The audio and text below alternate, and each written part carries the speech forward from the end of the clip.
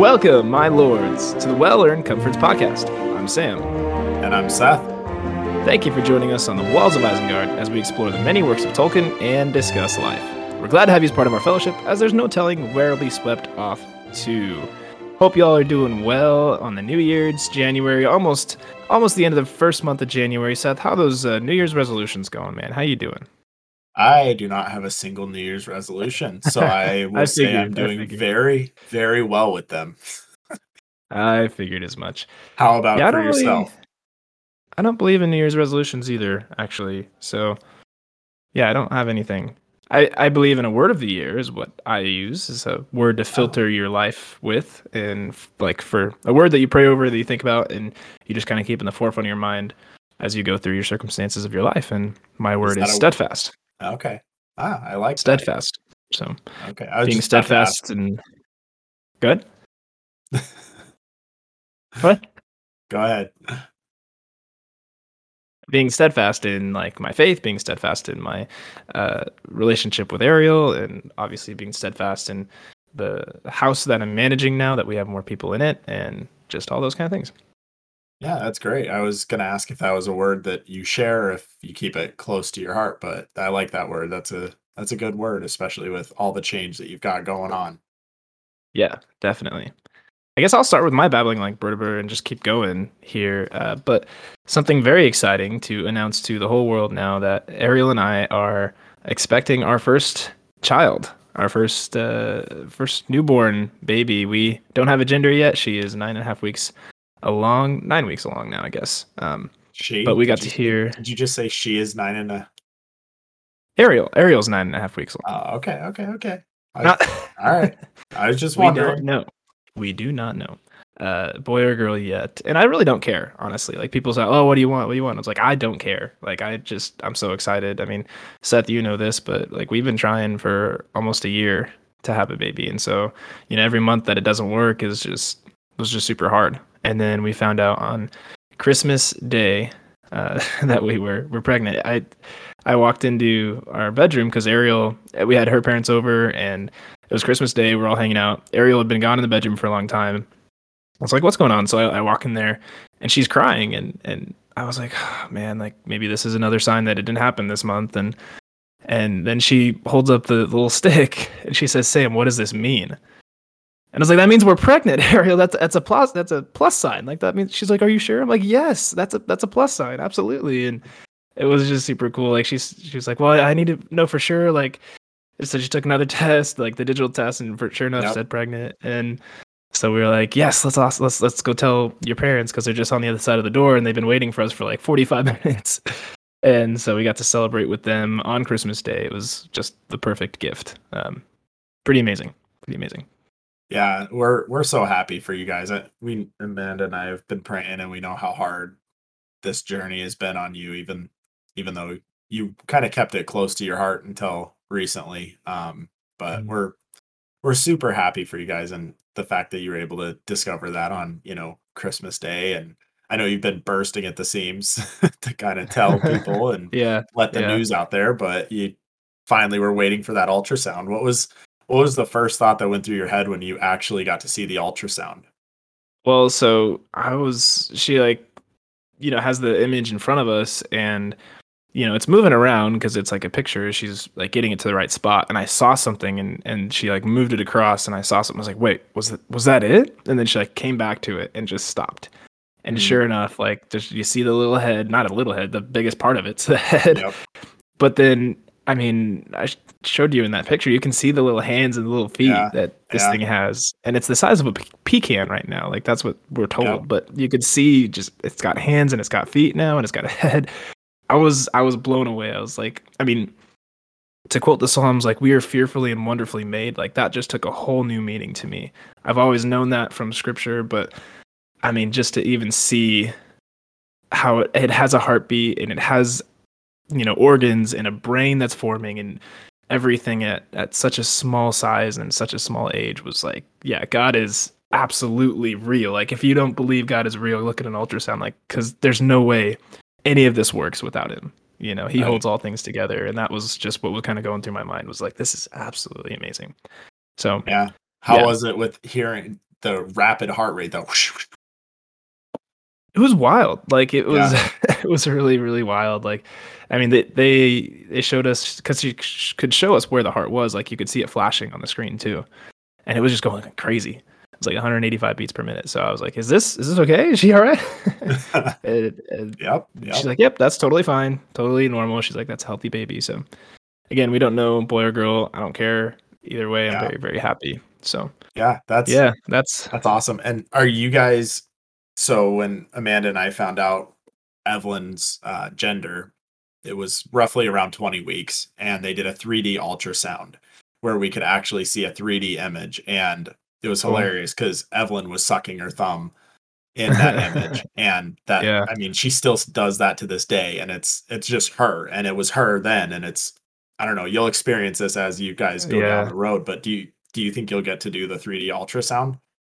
I hope so. Ariel's mentioned that already, like something that we want to do. We're gonna figure out the gender because Ariel's being flown out to Colorado. Actually, my mom and our mom, I should say, our Yes. mom and Ariel's mom are flying her out to do like a little baby shower and stuff with Sarah and Maddie and a couple other people. So she wants to find out the gender before then, so they can Mm, kind of plan for that. And so we're sure. gonna find out. She's taking the blood test actually today. So Oh, she's so taking you're a blood finding test. out way early. Yeah, yeah. There's a blood test Okay. you can do to like a genetic blood Yep. test thing. Got to Mhm. pay for it, so that's a bummer, but it's not that bad. And so she's taking the blood test today, and then we should have the results probably on Thursday of next week. And we decided not to do like a big old party or anything like that. We're gonna video record us breaking eggs over our head is how Ariel wanted it. So there's gonna be painted Mm, eggs, blue and pink, or however we decide to do it. And the egg, they're all gonna be hard boiled except for the one that is, the right color. So we're gonna sure. smack eggs on our head a couple times, and then the one that is the right color that is not cooked is gonna splat all over one of our faces, and that's how we'll Huh. know. So that's Is something she saw somebody online, else and making the eggs? yeah, we have Okay.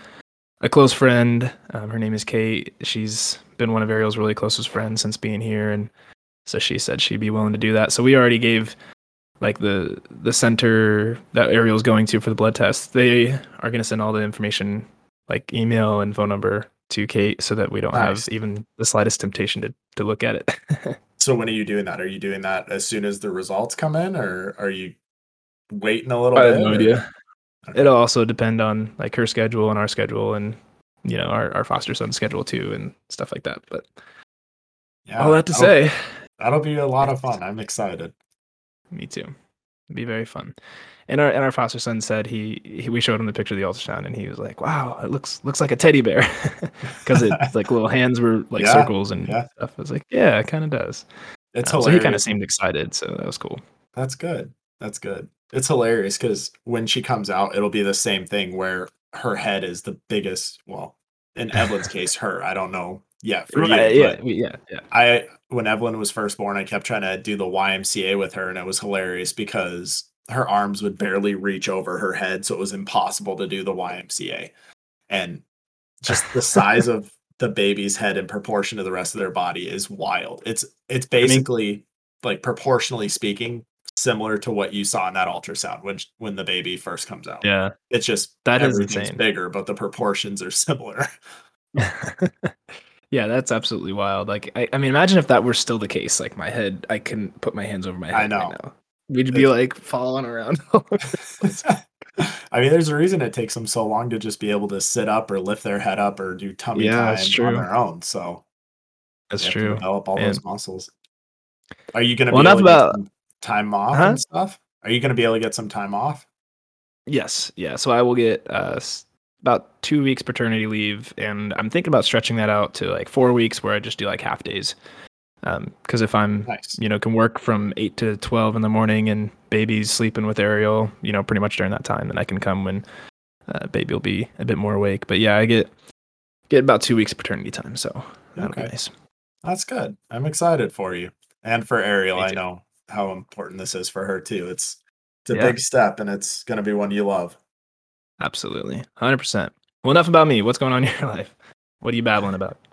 Uh honestly, just staying the course. We finally got some snow out here. It's almost February, and we finally have some snow that seems to be sticking, which is nice.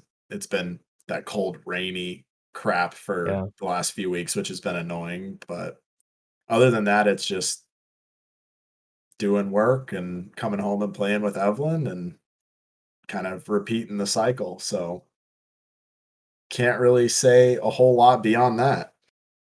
Yeah, that's fair. That's fair. Just dad life, huh? Yes, very much so, which I'm okay with. I don't know, it's just a joy to play with Evelyn, and she's so much more reactive, and she smiles and she knows her name and she's rolling over, and Mm. she knows how to play now. She knows how to play, and we'll even have conversations back and forth where she's learning the skill of a conversation without being able to speak words, where she'll just like Yeah. yell at me and make a random noise and then wait for me to make a random noise at her. And then after I'm done, then she'll start. And then back you'll just play tennis Yeah. with random noises. And I think it's her way of learning how to like, okay, this is how you converse. Yeah. Yeah, that's adorable.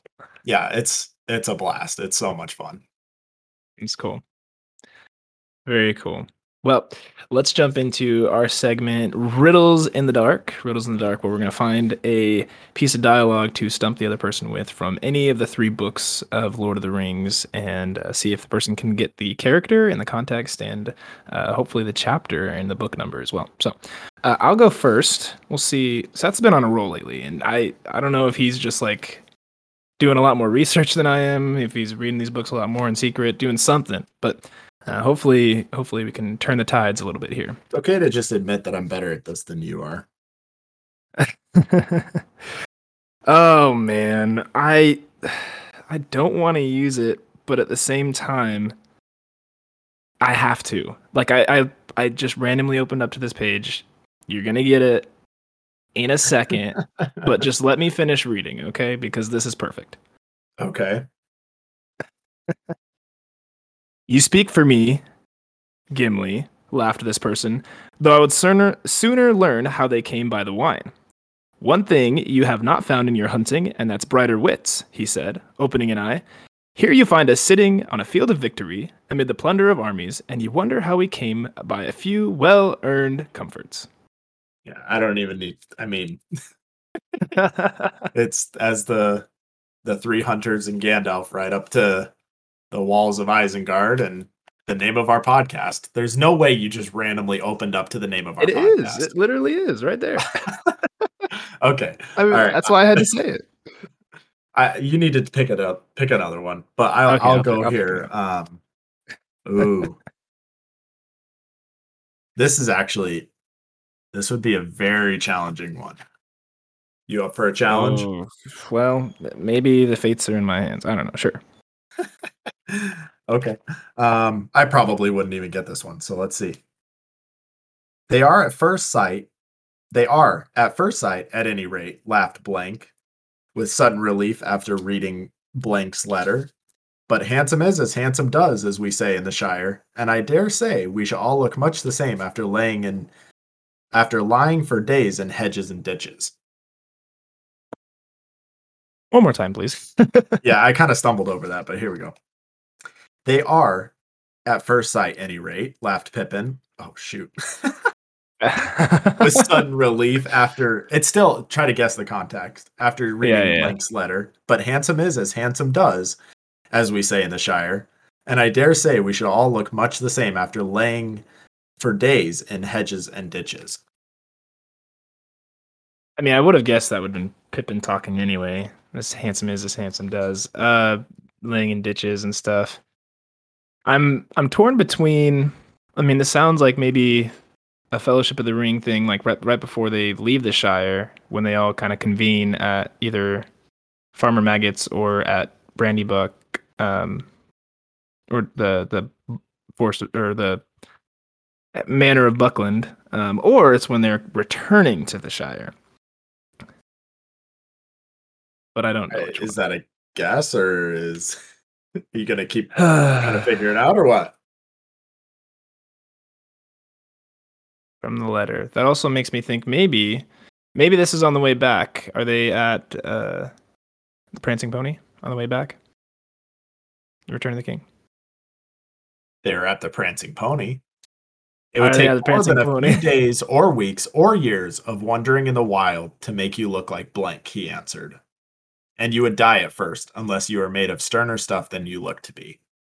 Is this when they approach Strider for the first time? Close. It's when they read Gandalf's letter, when Barliman finally brings them Gandalf's letter, and Gotcha. the description of Strider, and Pippin's like, oh, well, okay, if Gandalf says it's okay, then I'm friends with you. I'm cool with it. Right. Yep, I got you. That the chapter name of that would be just the Prancing Pony. Then. No, it's Strider. Oh, duh. Okay. Good try, though. All right, I got a new one. You ready? All right, let's hear it.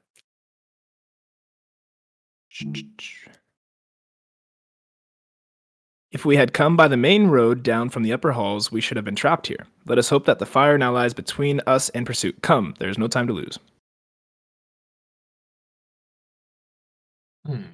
Oh. That's Gandalf when they're in Moria. Lee, man, how do you do this? It's crazy. It took It's me a like, second. I was like, wait. I had you. No. I thought I That's had you. Gosh dang it. what's the word for, is it garsh for fire that they say in that Yeah. the orcs are yelling garsh or something like that? Yeah, something along those lines. Yeah, good try though. That was a good one. All right. Well, Seth reigns supreme in our Riddles of the Dark game.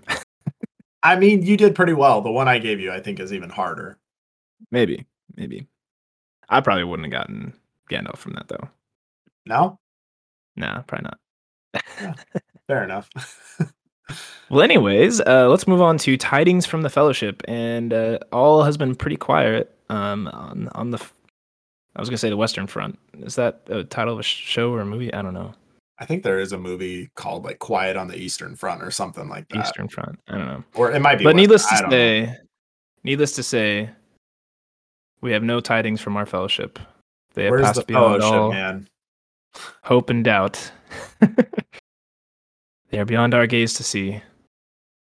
I hope the Fellowship's doing okay. Well, hopefully they'll let us know.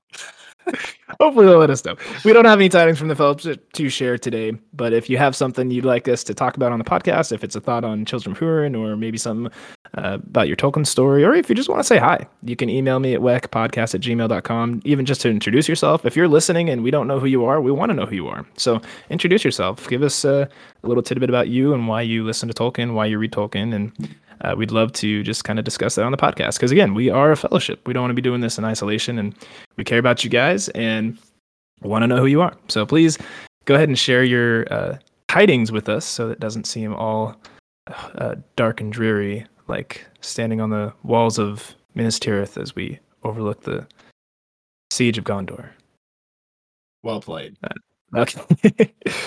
Anyway, moving on to the meat and potatoes of the podcast. So we left off chapter 5 of Children of Hurin, and here the tale turns back to Turin and his exile, his wandering of the woods. So he thought he was an outlaw, and this chapter is called Among the Outlaws, so obviously that's going to be a theme moving forward. But he thought he was an outlaw because of what happened with the death of Saros. If you remember, he was messing with him. He actually attacked Turin. Turin beat him and then started messing with him, chased him around with his sword, and then Saros butt naked jumped. Yep. Yeah, and jumped to his death. And so, Turin thought, okay, everyone's going to blame me for the death. I got to run and be an outlaw. So he goes to the woods of Tieglin near Brethel, and all this region was under fear of orcs and outlaws because there was just a lot of homelessness there, a lot of villages and houses that had been ransacked by the orcs, and people would be waylaid by either orcs or these outlaws because they just needed to kind of survive. It was very what's dystopian kind of feeling. Everyone's kind of out for themselves in a way, but a particular group of men were greatly feared by the people in this realm, and these guys were called the Gwarwraith. Is that right? Gwarwraith? Gowerwaith. How does... I think in the audiobook it pronounces Gowerwaith. Gower. I was gonna say, how does Christopher Lee Gowerwaith. say it? Yeah, I believe he Gowerwaith. pronounces it Gowerwaith. Okay, gotcha. Well, these were also known as the Wolfmen. When I first read this, I thought Wolfmen meant like maybe they were werewolves or like part wolves or something, but that's actually not the case. Um, they were just men who would go around and actually, specifically in the wintertime, they would go around and kind of steal from people. They would waylay people. They were outlaws. They did whatever they wanted to survive, and they did anything that they wanted to do. They were not under any kind of rule or law. And so this was a company of about 60 men that banded together, and they were hated amongst the people almost as much as orcs. So you think of like obviously orcs are the ones that would be natural to hate as minions of Morgoth, and yet these are men. These are kind of wild men that are hated by everyone else because they're very selfish and just taking whatever they need to survive. But the hardest of hearts in the company was owned by Androg, and we'll have a lot more of dialogue between him moving forward. But he was hunted for slaying a woman. So again, they just kind of did whatever they want. So a lot of them have done some pretty nasty stuff, and we'll see moving forward some other things that go down. But among the company was also old Allgund, the oldest of the Fellowship, and their leader Forweg. And he was actually a pretty generous guy at times, and he took the looks of a man of the House of Hador, even though he was like far removed. Like you could see maybe a resemblance of him in that, but it was, again, he's a wild man. He's been out in the wild for a long time, so you see just maybe a glimpse of it. So this Fellowship of Outlaws were made aware of Turin, which is interesting because Turin's actually a pretty stealthy guy. Like Beleg taught him how to be a woodsman, so he must just be very careless right now to be stumbled upon by these group of wild men. But regardless, they are made aware of him and they spring around him, making a circle around him and draw their swords and their bows. And so Turin halted, and I mean, he didn't like show any fear, of course, because he's Turin, he's not going to show fear, but he was taken aback maybe a little bit. But he decides he needs to be the one to speak first. And so he asks who the men were, and perhaps rather unwisely, he takes a jab by them by saying, "For I thought only orcs waylaid men. I see that I am mistaken." So he's kind of even just shooting down their character right then and there from the get-go, not even knowing who these guys were, just doing a little humorous jab at them. Yeah, Tolkien doesn't say this at all, but I almost wonder if Turin was kind of tracking them and let them stumble upon him, Mm, just because of like what you said. I mean, Beleg taught him the woods, and he's the most crafty woodsman of his age, of this age. And so, like you said, I don't really believe that he just had no idea, unless he was just lost in his own thought and his own despair of everything that had happened, in running from Doriath. could be, But yeah. Huh. who knows? But yeah, after Turin kind of arrogantly speaks to these men, Forweg, he's one of these outlaws that have Turin surrounded. He basically told Turin he's responding to Turin's arrogance and see that he's like, I am mistaken. And he looks at him, he basically says, you may rue the mistake because we'll waylay and take anybody who can't provide payment or ransom because these are our lands and we're outlaws. We're going to do what we want. Which is interesting because again, Turin's completely outnumbered, and this statement amused him. And we know Turin, we know how much pride he has, but he's also incredibly skillful. So it's kind of an interesting combination of pride and skill, and he has a reason to be prideful, but sometimes it goes a little too far. And so he actually laughed at them. He's outnumbered like crazy, and he's laughing at him, and he basically says, "Yeah, you're not going to get any ransom from me." And that a lot of you guys are going to die before you kill me. Uh, and even though they were encircling him and had arrows pointed at him and everything, he's always just looking for a way to better his position. So where they have him surrounded, he's kind of standing by the stream's edge and he just glances down and sees some rocks. And this kind of makes me think of the hobbits and how accurately they can fling rocks. And it's interesting how Tolkien goes out of his way to talk about how good they are at throwing Yeah. things. But that's just kind of what I picture in my head with this scene is he sees some stones on the ground and he reaches down to pick one up. And as he does that, one of the men actually looses his arrow and tries to shoot him. And Turin, it misses him. It goes right over his head. And Turin, standing up in the blink of an eye, just flicks his wrist, just domes this guy with the rock and actually kills him. David and Goliath style. And What's David that? and Goliath style. A little bit, except it's more like Goliath. Right. Throwing the rock. Turin is Goliath, but yes, yeah. But Turin, he doesn't even regret that he just killed this guy, and as prideful as ever, he just stands up and he's like, "Well, I might be more service to you alive than place of that luckless man." And then he looked over to Forweg and he says, "If you are the captain, uh, you should not allow your men to shoot without command." And Forweg is kind of abashed by that, and he's like, "Yeah, I mean, I don't really allow that. He shouldn't have done that." And I like the way he phrases this. He's like, "But that guy was rebuked swiftly enough for disobeying my orders." He's just like, well, he's gone, but maybe you would take his place if you'll listen to my orders better." And at this point, there's everybody's still surrounding Turin, and Forward kind of goes, "All right, let's let you join." And Turin says, "All right, as long as nobody is opposed to me joining, I'll join." And two men by the names of Orad and Androg. Androg is actually of Dorloman, so it makes me wonder: did he know who Hurin was, like Turin's dad? Did he know who he was at one point? If he was a man of that land before the Nirnaeth, I don't know. But he was a close friend. These two guys were close friends of the gentleman, and I say that lightly, that Turin domed with the rock. And they cried out against him and said, "No, he shouldn't be able to join. Should we really let somebody join who just killed one of our best men?" And Turin, shoulders back, chest out, walks up to him and offered to fight them both 2-on-1.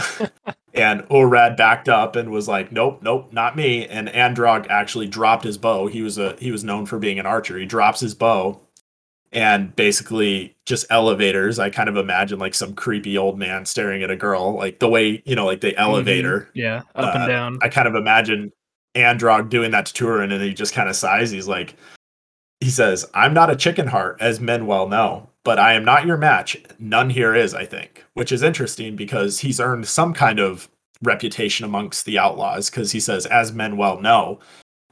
But yet he's still like, there's not a chance I'm taking you on. Yeah, and Androg is an interesting character that kind of resurfaces. We don't really see a whole lot of the actual outlaws by name throughout the next, journey here, but Androg is one that kind of keeps popping up. And one thing we always see about him is he's always looking out for himself. I mean, he's arrogant, he's rude, he's honestly very evil at times. And yet, whenever there's an opportunity, like to go fight somebody, he's like, well, is this going to benefit me? I'm going to make sure that I have my life first before anything else. But we'll see that later on, as I said. So then Turin introduces himself not as Turin. Again, maybe that would have made sense to Androg, like knowing Hurin beforehand. He may have been able to connect those dots, but he doesn't name himself Turin. Instead, he gives himself a different name, which means the wronged. I believe it's pronounced Nathan or Neathan, Neithan, so Neathan or Neathan. I don't know. But he names himself the Wronged, thinking again that he was an outlaw from Thingol and Melian and Doriath. And so the outlaws with him could see that he was a man of high stature that had fallen, from some reason, because he also still had all the mail and weapons from the elves over in Doriath. So Turin joins the company, and as time went on, the men began to trust Turin because he was strong and valiant, and he had more skill in the woods than they, because if you remember, he was taught by Beleg, so he was taught by the best elf already, and so he had a lot of skill, had a lot of things to teach them. And Tolkien says that he was not greedy, and that he took little thought for himself, but they feared him because of his sudden angers, and they seldom understood that. And so again, you think he's kind of quiet, he's kind of keeps to himself, but then he can outburst at certain times, whatever the reason may be, and it's scary because he's so mighty and so powerful and so strong, and his mood can turn like that. Yeah, I kind of imagine him being rather stoic and just kind of being along for the ride in this group. He found somewhere that, maybe he could belong for a little bit after being in the woods all alone. And he's just I almost imagine him being stoic and maybe even a little depressed about, the life that he had and everything, where he wants to go in life. And so he looks out for them and, his outlaw buddies, but every now and then he just snaps. And that is just so, it's like the telling thing about him is his pride and his anger, and the fact that he doesn't really have a very good control over either of them. Yeah, and because of this, he did little to cause strife with them. So even though I'm sure Androg threw some jabs his way during the time he spent with them, he really did try to keep to himself. He didn't want those anger outbursts that he couldn't control just pop up out of nowhere. So he tried to keep to himself, and he didn't restrain the evil deeds of the men, which is something we'll see really important coming along here in a minute. But it's interesting that Turin, he understands, like, he has this moral compass, and yet because he's being a peacekeeper, like, he doesn't want to tell them what they're doing is wrong or even stop them from doing that because he doesn't want to cause strife within the group.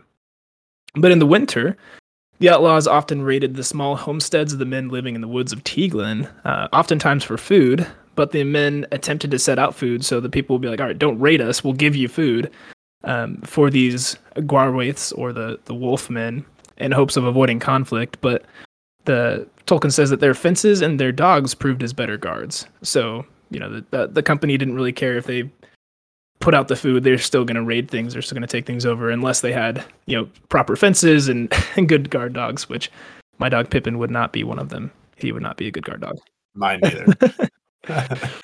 Not even a little. But when springtime came, Turin wondered why Forig didn't lead them further away from the woodsmen who might band together to hunt them down, because he was worried about these guys banding together and taking him out, because again, they've been raiding and they've been a nuisance for so long. So he kind of wondered why Forig hadn't led them away already. And so, you know, days go by, then there's one day Turin noticed that Forig and Androg were missing. And he wondered about this. He's like, where's my captain? Where's the leaders of this company? So he asked some of the other men where they had gone, and their response is interesting. They laughed at him, and they laughed and replied. They said, away on business of their own, I guess. They'll be back before long, and then we shall move. In haste, maybe, for we shall be lucky if they do not bring the hive bees after them. So again, this is a great way of Tolkien describing what's about to happen. Is this becomes one of the more graphic parts of this story so far, and just as the story of Baron Luthien with Morgoth, where Morgoth is seeing Luthien in front of him dance as she's putting him in a trance, he's thinking about all the things that he would do to her, you know. But Tolkien doesn't actually say that. He just says so beautifully. He paints the picture of the story without actually saying what's happening, and so we see that here again. Yeah, you understand the gravity of it without having to go into explicit detail, like a lot of, I'll say, less skilled writers or show writers tend to do. Yeah, and that's one of the reasons. Like, I'd love to get into Game of Thrones. I think I've heard amazing things about the story and the action and, you know, the fantasy of it, but because of that just very explicit portion of the shows that are so overwhelmingly obvious, you know, I steer clear because I don't want to bring that into my life and into my brain. But I would love to see the storyline in the fantasy, but unfortunately, J.R.R. Martin, unlike J.R.R. Tolkien, or George R.R. Martin, I guess, he said, here it is. This is it in its entirety, in its nakedness. And yet Tolkien's like, I can make something very serious and very heavy without putting it in your face and shoving it in your face. Yeah, which, like I said, I think is just the skill of Tolkien. I think he is just, he was such a, you know, gifted writer, and his imagination was so good that he could explain things and show you things without actually having to make them as explicit as they do these days. He was just a much better writer, in my opinion. Yep, I agree. So after, anyways, getting back to this, after, you know, the other outlaws say this to Turin, he's kind of confused. Like, he doesn't quite pick up on it. And I imagine this is because, like Sam mentioned, he has that moral compass a little bit. He's kind of, you know, he's kind of taking a step back and letting the outlaws do what they want, but he still has this moral compass in the back of his brain. And so he's kind of curious, like, I don't really understand everything that they just said, but whatever. I'm going to go take a walk in the woods. And as he's walking through the woods, he's kind of daydreaming, reminiscing about his time in Doriath and spending time with Beleg. And he's just kind of thinking, like, what life I had and now where I'm at and all these things. And then out of the blue, just suddenly a woman came crashing through the brambles of the forest and, like, tripped and fell over, and he went rushing over to her. And Tolkien says her clothes were rent by thorns and she was in great fear, and tripping, she fell to the ground. So Turin thinks that there's orcs after her. So he draws his sword and he leaps after her to go rescue her. And as soon as as soon as he gets to her, a man comes through the woods right after her, and without even thinking, Turin just takes him out, just hews him to the ground and kills him immediately, which again is very much of Turin's personality. It's react and then think, not think and then react. And so he doesn't know who he just killed. And as it turns out, it was actually Forweg that he killed, the leader of these outlaws, this group of outlaws. And he looked down at him and he was confused. He didn't understand, like, why did I just kill Forweg? Why is he chasing this girl? Why is she scared of him? He's trying to figure it all out. And a couple seconds later, Androg comes by and he yells at him and he just shouts, "Evil work, Nathan," which is interesting to me that he says evil work, because if you think about it, what Forweg and Androg were participating in is evil Oh, work. incredible. But Yeah. here is Androg. Yeah, but here is Androg accusing Turin of evil work for killing Androg, which I don't know, in my mind, I'd say that's, not an unjust reward for what they were trying to do. Mm. Um, anyways, and Turin yells back at him. He's like, "Where are the orcs then? Have you outrun them to help her?" And because he still hasn't quite caught up to what's going Yeah, on. he's still naive to thinking that they were maybe even trying to save her or that they were trying to take care of her. And it hasn't clicked yet that these men would be that evil. Like he that's not even a part of the question yet. Yeah, he still has that moral compass. And Androg looks at him confused and he says, "Orcs? You fool! You call yourself an outlaw. Outlaws know no law but their needs. Look to your own, Nathan, and leave us to ours." Which is like, okay. So I think at this point, Turin's mind goes, "I understand." Yeah. And at this point, he basically tells Androg that he needs to leave the woman alone, and the woman's on the ground, like, she's kind of interesting. She's like crying for help, but she's also saying, like, "Lord, kill him, and then take their heads to my father, and he'll reward you greatly. For 2 wolf heads is, of great reward." And she's probably like, "Wow, this guy just saved my life. I can increase my standing. He's a lordly man. If I can, if I can get him to like me, it's good for me." Um, and Turin's basically just like, "No, like, go home, tell your father to keep you better," is how he phrases Yeah. it. Because he's like, "No, I don't want the girl, but I also want her to be safe." And so, um, Turin basically tells Androg, he's like, "All right, well, you can come at me if you want. We can duke this out again." And Androg, I don't think he quite understands that Turin is not of the same mind, but he just kind of laughs at him and he's like, "If that's the way of it, have your will. I will make no claim to match you alone, but our fellows may take this slaying ill." Which is interesting because yet again, Androg is just not, he's not gonna match Turin one on one. He, like you mentioned earlier, he's always on the lookout for himself. And he's kind of calculated is the way I Mm. kind of see him. He's calculated in that, like, okay, I will take advantage where I can and back off where I know I need to. Yeah. He's not prideful to the same extent as Turin is. Yeah.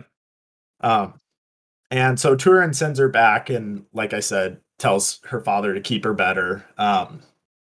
And so, and then he basically tells Androg, he's like, "All right, grab his gear, grab his, anything that's useful, his mail, his sword, bring it back to camp." And then Turin, as he's walking back to camp, he overhears the muttering of the other outlaws about Forweg. And the other outlaws are basically saying, like, "Hey, he's keeping us in one place for too long. Uh, we're going to run hazard of getting attacked by these settlers and everything if we don't get out of here, and this is all for his own pleasure." So the rest of the outlaws know what's going on. And at this point, Turin, as he's overhearing this, he just leaps in front of them.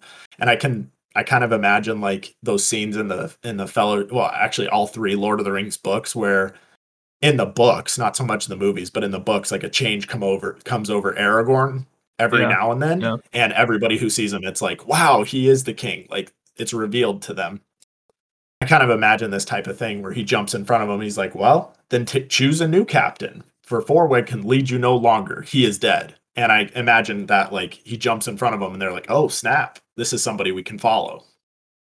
Um, and so after some time, Androg comes back and he's chatting with the outlaws, and the outlaws are confused, like what the heck happened, and Androg is verifying the account of everything that happened, and basically says, yeah, he killed Androg, but he didn't kill me, which Orweg. I'm thankful for, but I don't.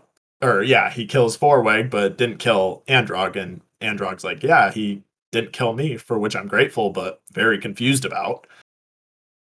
And Turin, this is kind of when he has that shift from peacekeeper, like Sam mentioned earlier, to peacemaker. He's finally seen enough of the evil deeds. I think if something finally clicked in his brain, he's like, I'm going to lead this group, and we're no longer going to be these rogue outlaws attacking men and elves and anybody we want just to feed our own needs. We're actually going to go far away from men and make war against the orcs. And so Turin basically just says to the whole group that I'll take you into the wild, far away from the houses of men, and we will no longer hunt our own kind. So if you remember, Beleg, this is where the story turns from Turin becoming captain to now Beleg's pursuit of Turin. Because if you remember, Thingol and Melian tasked him with going out and finding Turin to bring him back to tell him he wasn't an outlaw anymore. And so Beleg went out with a bunch of other people, a bunch of other messengers, and they all sought for Turin, but each one of them failed to find him when winter came, and they turned back and went back to Doriath, all except for Beleg. Again, he was the best woodsman around, and so he searched for Turin for almost a year before he came across a really strange tale of this lordly man, or an elf warrior, who slew this wolf man and rescued the daughter of Larnak. So he went and found Larnak, and he talked with him for a little bit and realized that the person who rescued his daughter was Turin. He's like, this has to be him. This is the perfect description of Turin, like a man of the House of Hador, lordly, protecting this girl as well. Like, he's not a wild man. This must be Turin. So Beleg left in the direction in which Turin and his company had gone, and he found their camps, but always after the company had moved on. For Turin was always a step ahead of Beleg, and so Beleg even joked to himself, and he said something along the lines of, he's like, alas, too well did I teach the child of men the craft of wood and field. So he's like, dang, man, I taught him even better than I am, and I can't keep up with him. But at this time, orcs were coming into the land and attacking the villages and sacking homesteads. And so Turin and his company, because they were aware of these orcs, but didn't have enough men to meet them head on in battle, Turin was like, I need to protect my guys. I need to find a different place to go because I can't fight these orcs. And so he and one of his men, Orleg, were out away from the company, but they were spotted by some orcs, by some scouts that were roaming the land. And so Turin and Oreg, they slowed two of the scouts, but one of them got away. And this guy shouted, Golug, which is the name they had for the Noldor. So one of the orcs gets away, and he's shouting like, there's a lordly person here, maybe an elf, maybe a man, but it's someone worth fearing, as he's running away. Yeah, it's interesting, like you mentioned, that he says the Golug, because that's Noldor. So he runs into Turin and thinks he's a Noldorian elf. And so that just kind of puts into perspective what kind of presence Turin commands. And so at this point, the orcs, because it was a large company of orcs, all these orcs start fanning out into the woods to try to capture the couple of, what they think are Noldor. And unfortunately, Orleg, which was the companion of Turin that had gone out scouting, took many arrows, and they killed him, shooting him down in the back, kind of Boromir style, if you will. And so after that, Turin decides, okay, I'm not going to bring this massive host of orcs towards my camp. I got to draw them away. So he draws them away, and thankfully his elven mail blocks a few of the arrows that actually ended up striking him. So I can only imagine that he's got crazy bruises from those arrows that had nailed him, and he's running away and trying to lead them away. And eventually he leads them towards towards Nargothrond. And if you remember in the tale of Beren and Luthien, Beren just held his ring up high, and he knew he was being watched the second he went into that forest. And even though he couldn't see anybody and he didn't know where they were, he just knew that he was being watched. And so I can only imagine that the woods of Nargothrond have this reputation. And so the orcs are like, okay, that's where we stop. We'll chase until we get to this point, but we know once they get there, they're safe. And so Turin runs way into the woods of Nargothrond, and the orcs decide to give up and go back because they were afraid of rousing all the elves. So while Turin's off trying to lead them away, Beleg actually finds the company. He walks in, and I think they're huddled in like a cave or something, aren't Yeah, they? yeah, it's Something like a that. cave they were hiding in. Yeah, Yeah, and Beleg kind of shows up on the outskirts of the fire, and he's got his hands up, and he shows himself, and he's like, "Hey, I'm looking for Nathan. I'm looking for your leader that you call Nathan."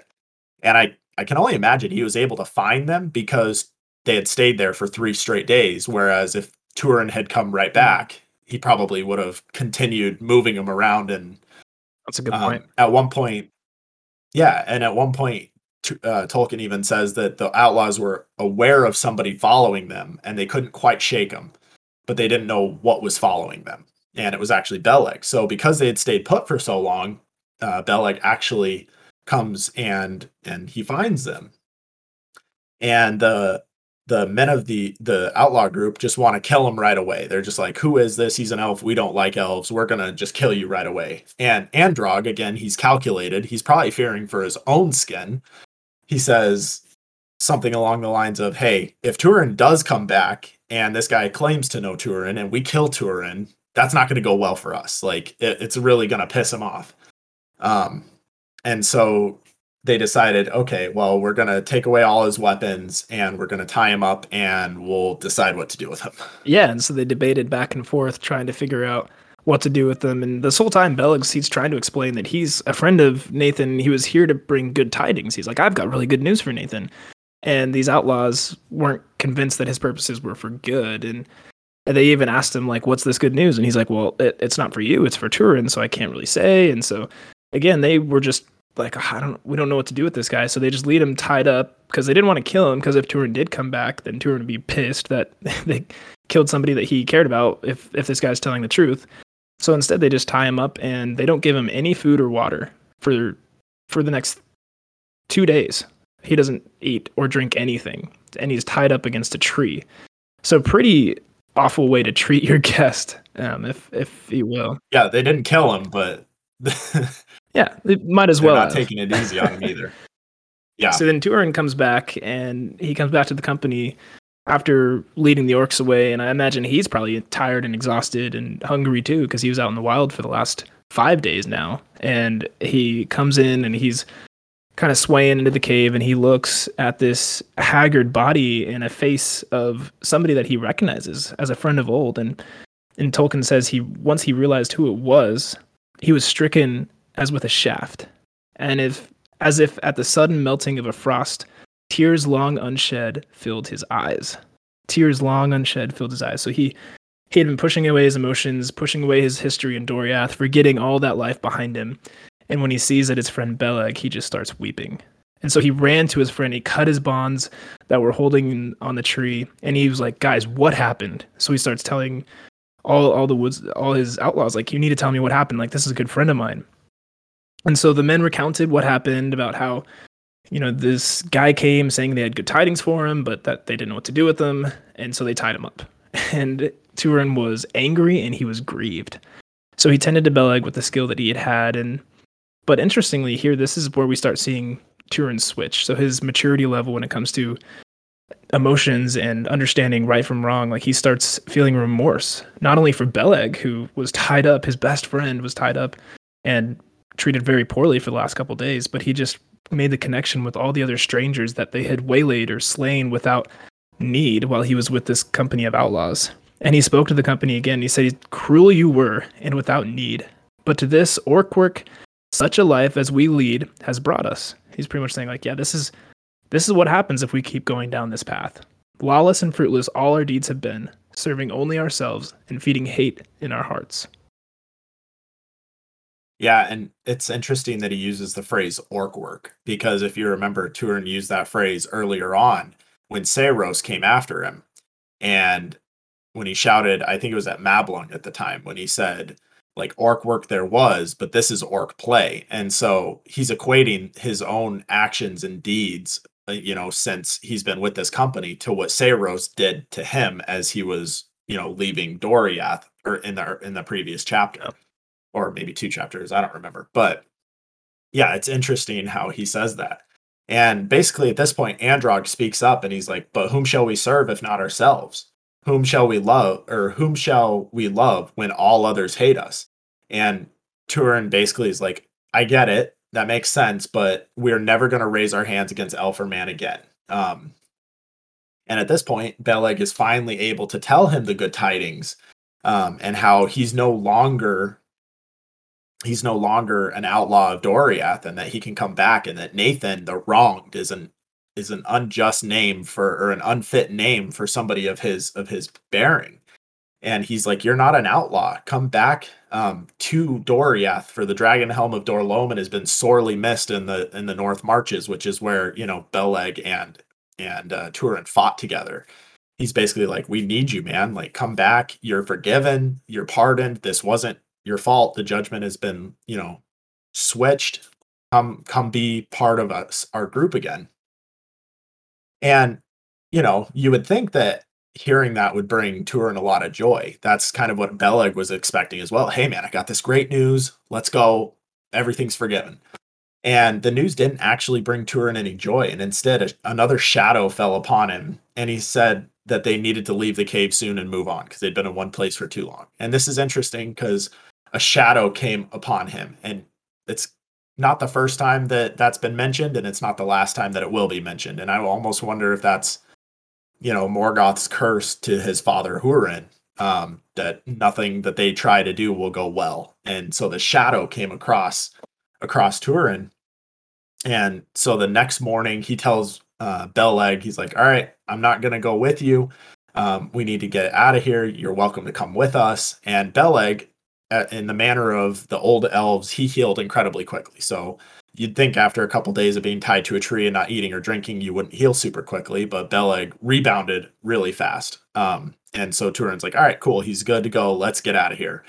And he hawks back and forth, and Beleg tells him, he's like, "Hey, man, Mablung provided an accurate testimony of what happened, and you're still forgiven." And it's interesting because Turin basically says like, "Oh, so Mablung turned out to be my friend after all," which, if you remember, Mablung is the one that saw Turin last, before Turin was like, "I'll kill you all if you try to take me, but I'm running away." Yeah.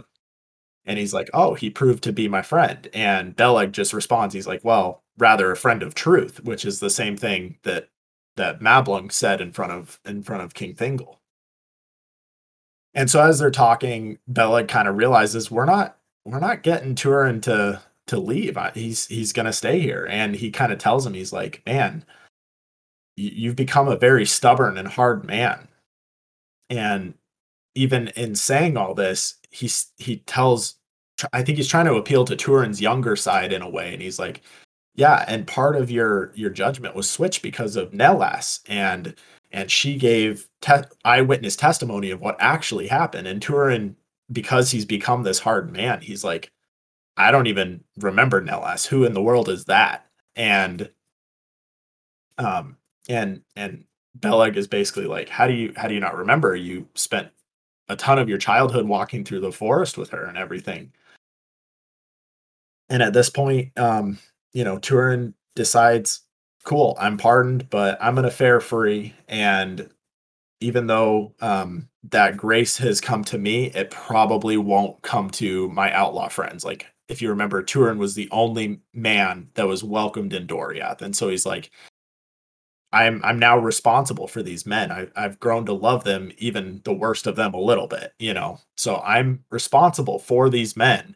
And even though I'm pardoned, they won't be. So I think he's kind of conflicted. I don't think he wants to leave because he wants to be his own captain and master, but he also feels responsible for these men. Yeah, and it's interesting. Beleg's talking to him. He's like, "Well, why do you guys want to stay with him?" And Turin said that there's good in each of them, and that good may grow. And Beleg was like, "Well, but if you try to wean them from evil, because all they've known is evil their entire lives. Like the things that Forweg would let them do, the things that Androg would let them do, they've only known evil." And so Beleg says, if you try to wean them from evil, they're gonna fail you. Like you're gonna be disappointed in the result you get. And again, this is where Turin's maybe one of his anger spikes, and it upsets him. And he responded like, "Well, how can an elf judge men?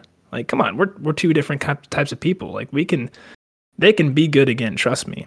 And so Balog he backed up again, and he's like, "Okay, well, where do you intend to go? Where do you intend to lead this company?" And so Turin shared that he wished to lead the company just away. He wants to make his own way, and that his heart has changed, that he repented of every stroke of sword except for the ones of enemies of the elves and men. And then again, Turin's like, "But I'd like you to be with me. Like you can be my second in command of these outlaws. Let's go fight these orcs. Let's go, attack Morgoth in our own way."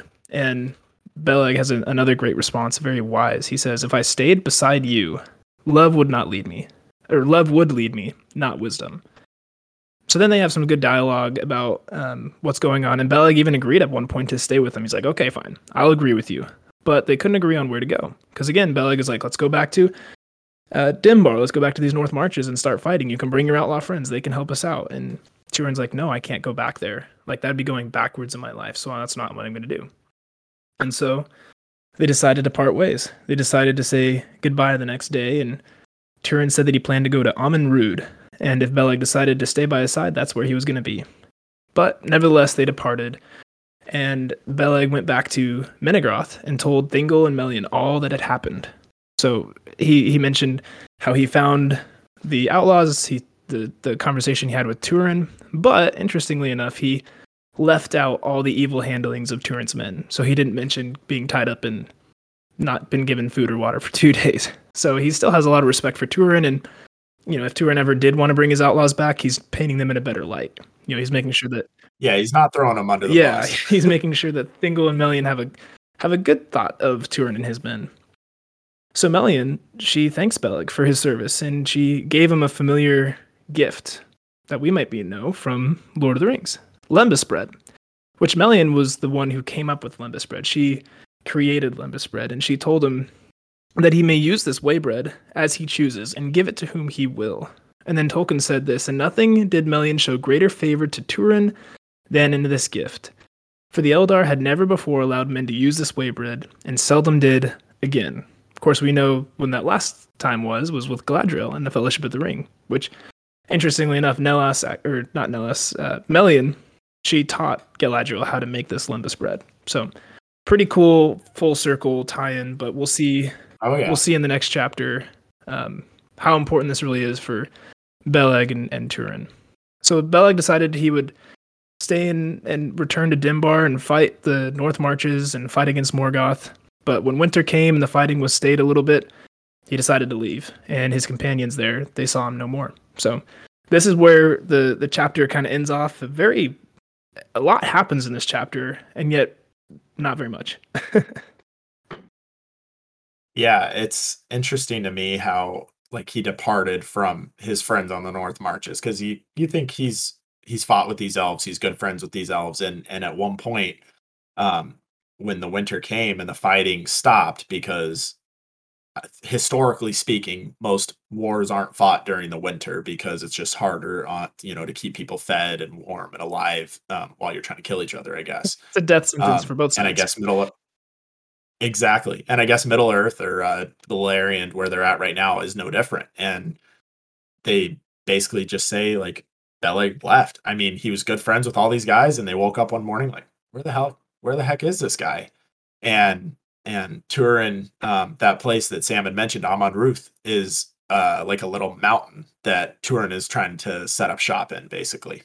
Yeah, and so that's where we'll pick up next week. But like I said, I mean, a lot happens in the sense that Turin has a lot of internal thoughts going on. He figures out what he was doing was wrong. He has a moral compass, and now he's a leader again. And he's leading this company of outlaws, and it gets really interesting this next chapter, just where he decides to take them, as Seth mentioned, and also Beleg too, because he's still a very big player moving forward in this book. It shows kind of the progression of Turin from this hothead, arrogant guy to being able to lead for the first time in his life. He's never led, and now he's become a leader, and he feels responsible for other people. But he's starting to progress in who he wants to be and how he wants to make war against Morgoth. Yeah, definitely. Well, I hope you guys are able to continue reading along with us. But until then, Gondor calls for aid. So we are breaking in the halls of Medicelt and we're shouting, Gondor calls for aid. Will you, Rohan, answer? So if you enjoyed the podcast, please light a beacon by sharing it with fellow friends and fans.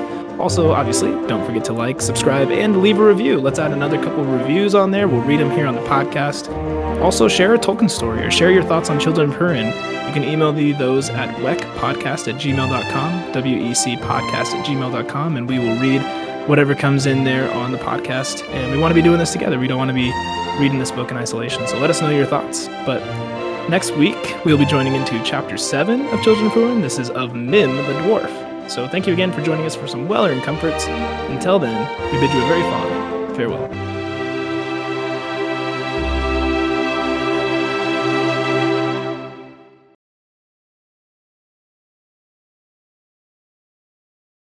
Okay, I'm just gonna restart. This is It's hard to pick it's up in weird the to just middle. jump in. Yeah.